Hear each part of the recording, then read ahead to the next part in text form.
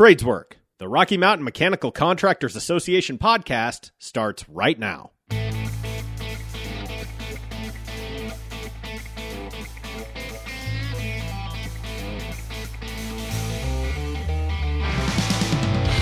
Here's your host, Dave Devia. Welcome back, everyone, to Tradeswork, podcast for Rocky Mountain Mechanical Contractors Association.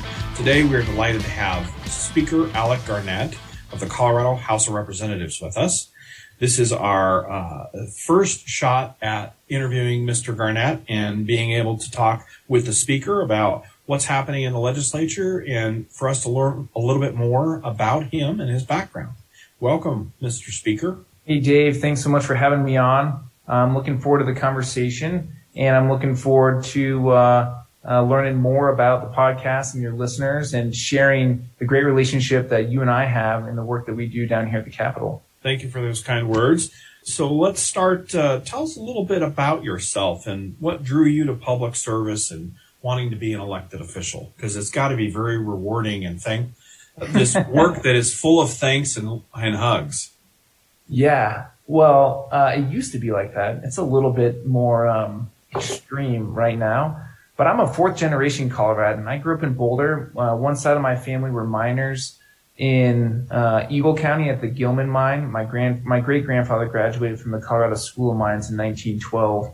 And the other side of my family were farmers in Brush, Colorado. And they both sort of migrated to Boulder for the university. That's where my parents grew up. That's where I was raised with my younger brother. And that's where I went to high school. I went to undergrad. My mom was like, you know what, you can't go to CU with all your high school buddies. You're going to have to get out of state and go to a smaller school. So they drove me out to north central rural Ohio, and I went to a very small school, the College of Worcester. I studied history. I was always really fascinated in leaders from the past who were making big decisions in pivotal moments in human history. And so I did my thesis on Michael Collins, who was an Irish revolutionary during the Years of War and Revolution from like 1912 to 1925.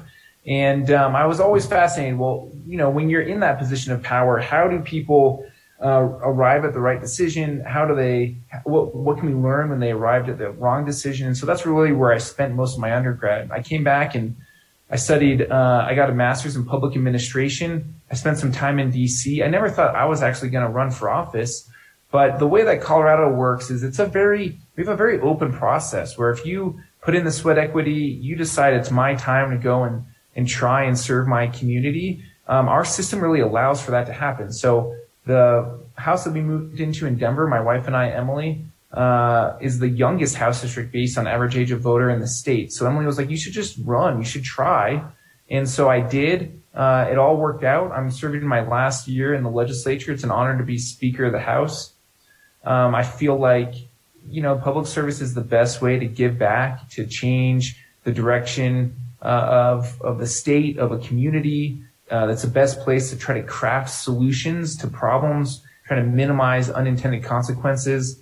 I really enjoyed it. It's been an honor. I don't know if I'll ever have a job as cool as this again, but I'm term limited and I will be moving on at the end of this session. Well, you've done a great job at helping to lead your party and us as an organization. You've been always very approachable and one that listens to really difficult situations and coming up with, you know, common sense solutions. And for that, I'm very grateful for your work. So talk to us a little bit about, it sounds like, you know, you're a dad, you're a spouse, and you're the Speaker. So tell us, what's it like to be Speaker Garnett and give us a glimpse into what a day in the life is like. It's a busy one. I have 3 kids, 6. I have a son, Ashton, who's 6. My daughter, Adela, is 3. And then my youngest son, Anders, is 7 months today. And so the day usually starts pretty early. About 5 o'clock is when my kids got up this morning. I get them up. I help get them dressed. I jump on the Peloton for 30 minutes to try to get my heart rate up so that the stress of the job of being Speaker doesn't drive me crazy. And then I drive my kids to school. I'm to the Capitol by 8:40 to get ready because we have to gavel in at 9 o'clock every morning. And then I gavel in and we start our day. The cool part about the Capitol, I really encourage any of your listeners to just reach out to me if you ever are in the area or you want to come down and see the house in action. I'll make sure you have a great seat on the floor. We'll roll out the red carpet for you. I feel like it's my responsibility to show the people how the business is done down here. And it starts at 9 o'clock every morning.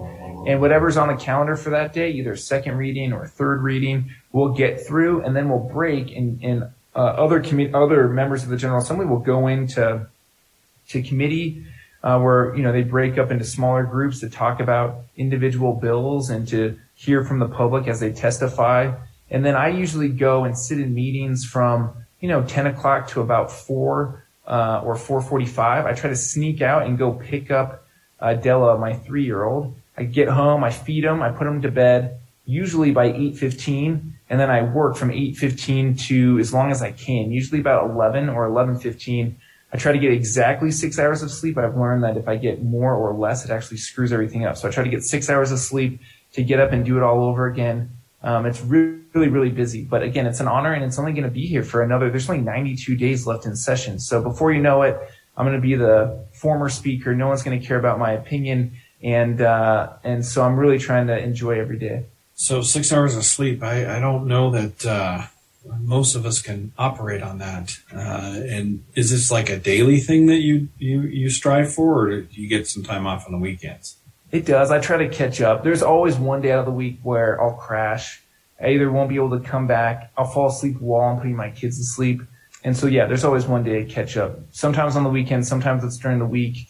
The kids are, I think what's the saying? The nights are long and the years are short. So before you know it, I'm going to wake up and my kids are going to be, pouring a bowl of cereal and turning on the TV by themselves, and they're not going to need me anymore. Well, they still need you. They come back. That's what I've been told. Good. That's good. That's good. Even after college. As speaker, I know that you play a critical role in driving the legislative agenda and setting priorities. What do you believe the top priorities are going to be for this year? Yeah, we do that. And I think what's important is every year, like anything, things ebb, things flow, things change. And I think the thing that is very apparent to me right now as I look out at the state of Colorado is that this pandemic has been really hard on people. People are not enjoying life the way that we did before.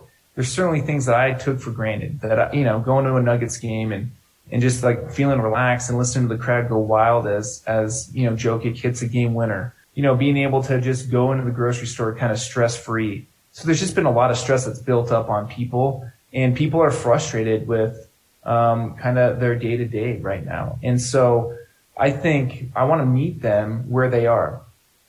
The Colorado electorate is about as smart electorate as we have in the entire country. And so no one actually thinks Alec Garnett, Speaker of the House at the state capitol, can solve all their problems. And I don't think that either. All they want to know is that we're focused on what they're focused on, and that we're doing what we can within our power to make life a little bit better, however, whatever that may be. And so I think there's 3 things that are really impacting people's lives right now. One is affordability. Colorado has, no matter where you are, it's not just a metro area problem anymore. Affordability is a problem. Trying to find a place to live, trying to put your kids through school, just trying to buy your everyday items. There is a price sensitivity that we're experiencing in this state that has been growing, that we have tried to address in the past around healthcare and other issues. But it's gotten pretty bad. The second thing is people want to know that their kids are set up to be successful in the classroom.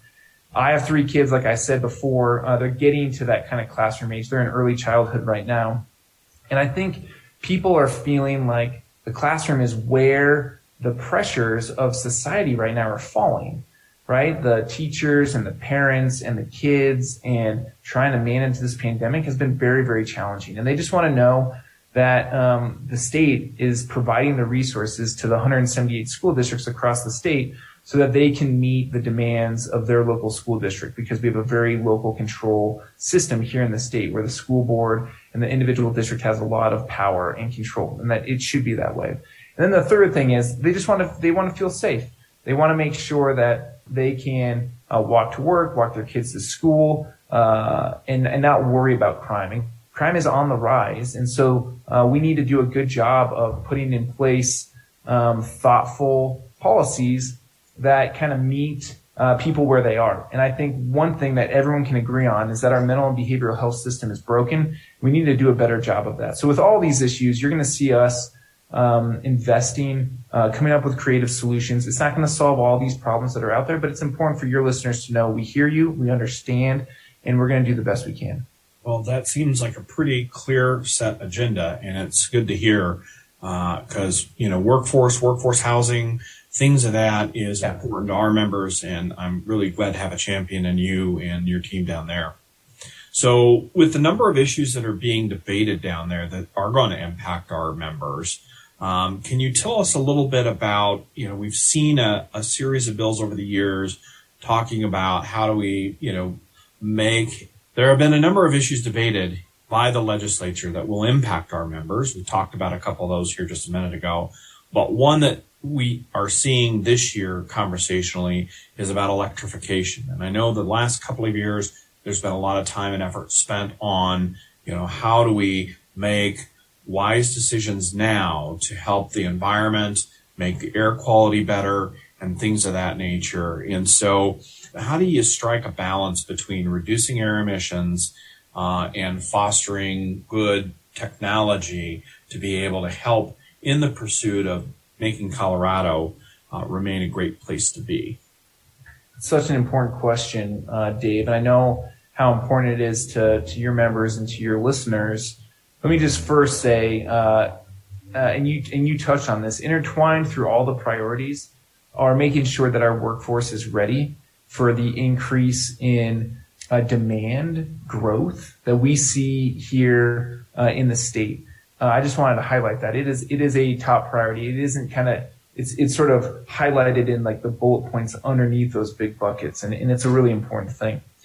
I think in terms of balancing priorities down here at the state capitol, there's no doubt. I think that we all share a view that we want to keep Colorado the wonderful, beautiful state that we all grew up in, that we all either, some people moved here for, that really keeps us excited about the fact that we're the best union, best state in the union. And air quality is at the tip top of everyone's mind. I think some of that's been driven by outside forces like the forest fires from California and some of the air quality concerns from the last summer. And some of it is just the sort of reemergence of the kind of brown cloud when you look out on some certain days along the Front Range and being concerned about how to come together and solve that problem. The important thing at the state capitol is there's lots of ideas about how to do that. Electrification is one of them. What we as legislators need to do a better job of, and it's sort of my core philosophy, is we need to make sure that we are listening and incorporating all voices into those conversations before we tell everyone what the solution is going to be, and make sure that we're listening and we're refereeing a fair discussion about how to kind of move the state forward and what's a reasonable solution that has limited unintended consequences. And there's some times that we do that better than other times. I think that there are a wide variety of strategies that are needed to improve air quality. Electrification is certainly one that comes up, but it's just kind of one idea of kind of this broader puzzle. And I think we just need to make sure that we are having a broader conversation about all those ideas instead of having those conversations in isolation, which sometimes happens in this building. I'm hopeful that you're going to see less bill volume, less bills moving through the system. That's going to facilitate more time, and it's going to facilitate better conversations with everybody as we try to navigate these challenges and we start thinking through the best ways of moving forward. Yeah, and ladies and gentlemen, that's what leadership looks like right there. Because these conversations are coming from almost every angle, and being able to take a pause and thoughtfully kind of debate these and take input is really, really important, and we thank you for that. So one of the other big items for us is workforce development. As you know, we delivered to the legislature recently our recent economic impact study. done by University of Colorado, And according to that report released last month, our industry is projected to grow by 28% by 2030. And so that does not account for those folks that are 55 years of age and older right now, going through and into retirement. And so meeting this challenge is a big, enormous, or meeting the demand is going to be a big challenge for us. We certainly appreciate everything you've done to help us launch the Western States College of Construction. Can you give us a little insight or perspective on this opportunity from your chair and where you see this fitting into that puzzle? Yeah, it's a puzzle that we have, and this is kind of the problem with government, right? This isn't a new problem. It's just kind of been accelerated by a couple of things. It's been accelerated by some of the workforce challenges that the pandemic has brought on. And it's been accelerated by the fact that we live in the best state ever, and a lot of people want to move here, and it's creating a lot of growth potential. And there's a lot of pros to that, and there's some drawbacks, and we got to just make sure we're ready for it. And I was talking to my wife about this over the weekend because we were kind of driving through the metro area, and when the Great Recession came in 2008, 9, 10. The state went through a pretty challenging time. So did a lot of other parts of the country. And at the time, the Hickenlooper administration, he was the governor at the time, focused a lot on jobs. How do you attract the right companies here? How do we, help get our economy back on the right track? And it worked. We attracted a lot of companies here. A lot of people started moving here. Our economy was put on the right track, but we didn't prepare for the future. We didn't fix our transportation infrastructure. Luckily, through the help and the leadership, Dave, that you showed last year, we were able to get a transportation bill through, and on top of the infrastructure bill from the feds, I think we are there in terms of what we need to make sure that we remain competitive with our neighboring states. We didn't, address the housing issue. The housing prices along the Front Range have gone up. This is not a bubble. It's a supply and demand issue. And that's because we didn't prepare for this growth. And then the workforce shortages that we're seeing, we knew we had to do a better job of trying to link post-secondary options to the workforce.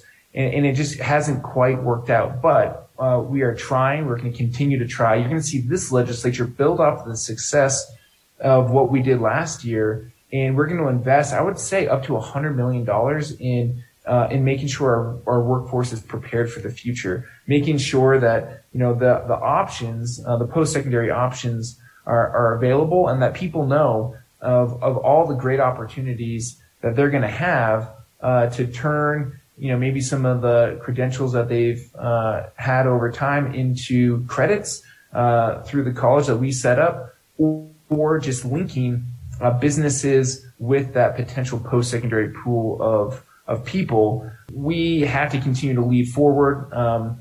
We got to invest a lot. I think this is going to be the biggest investment that we have seen in workforce strategies in the history of the state, and it's about time. I hope that we don't kind of fall further behind. And I'm proud of what we're going to do this year. I just hope it's enough. Well, we're excited to hear and see what that looks like.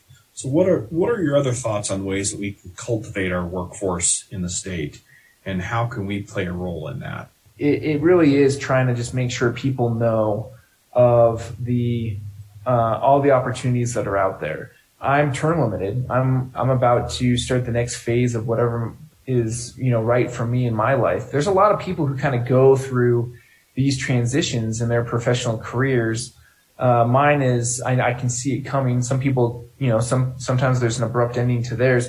We just need to make sure that when people like me are going to think through what's next for them, that they know of all the wonderful options that are out there in some of these key professions where the work is great. You can build a great life for yourself. It's critical to the success of our economy.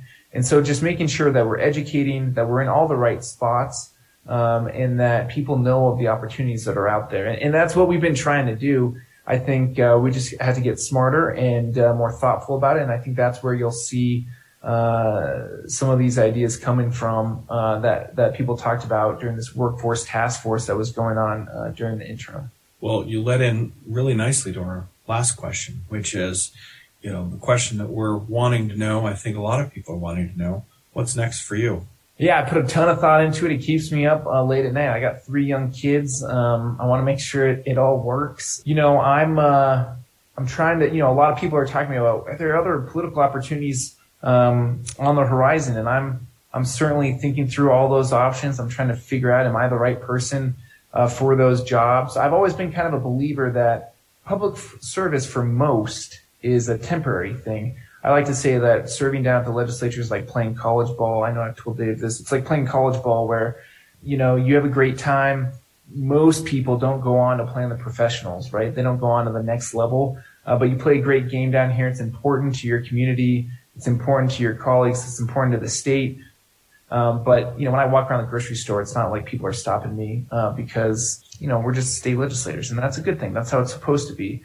I think as I think about what's next, I'm trying to balance family and the sense of obligation to continue to serve. Whatever it is, I know I'll be here in Colorado. I know I'll be in Denver.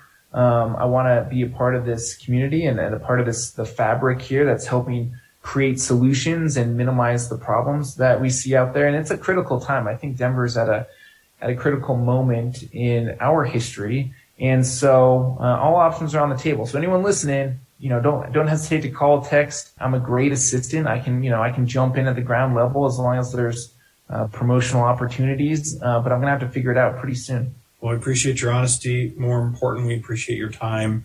Thank you for everything you're doing for Colorado. Thank you for the support you've given our industry and workforce development and the college. You led a bill last year that really made a big impact for us. And so thank you. We appreciate that. Yeah, you got it, Dave. It's been an honor to work with you. And for all your listeners, I just want you to know how important Dave's voice is down at the Capitol. It takes a lot of time to build up as much respect as Dave has. He's a trusted voice, and I always like to hear his perspective on things because I know he's not trying to take me in any direction. He's just trying to solve problems for the state of Colorado. So it's been an honor to be on. Thanks for the invite, and I look forward to listening to more episodes and maybe hearing from some of your listeners if they want to reach out. Sounds great. Well, thank you, Mr. Speaker. We appreciate you being on today. And for our listeners, please tune in to our next episode of Tradeswork Podcast. Tradeswork is a production of the Rocky Mountain Mechanical Contractors Association. For more information about our organization, please visit rmmca.org.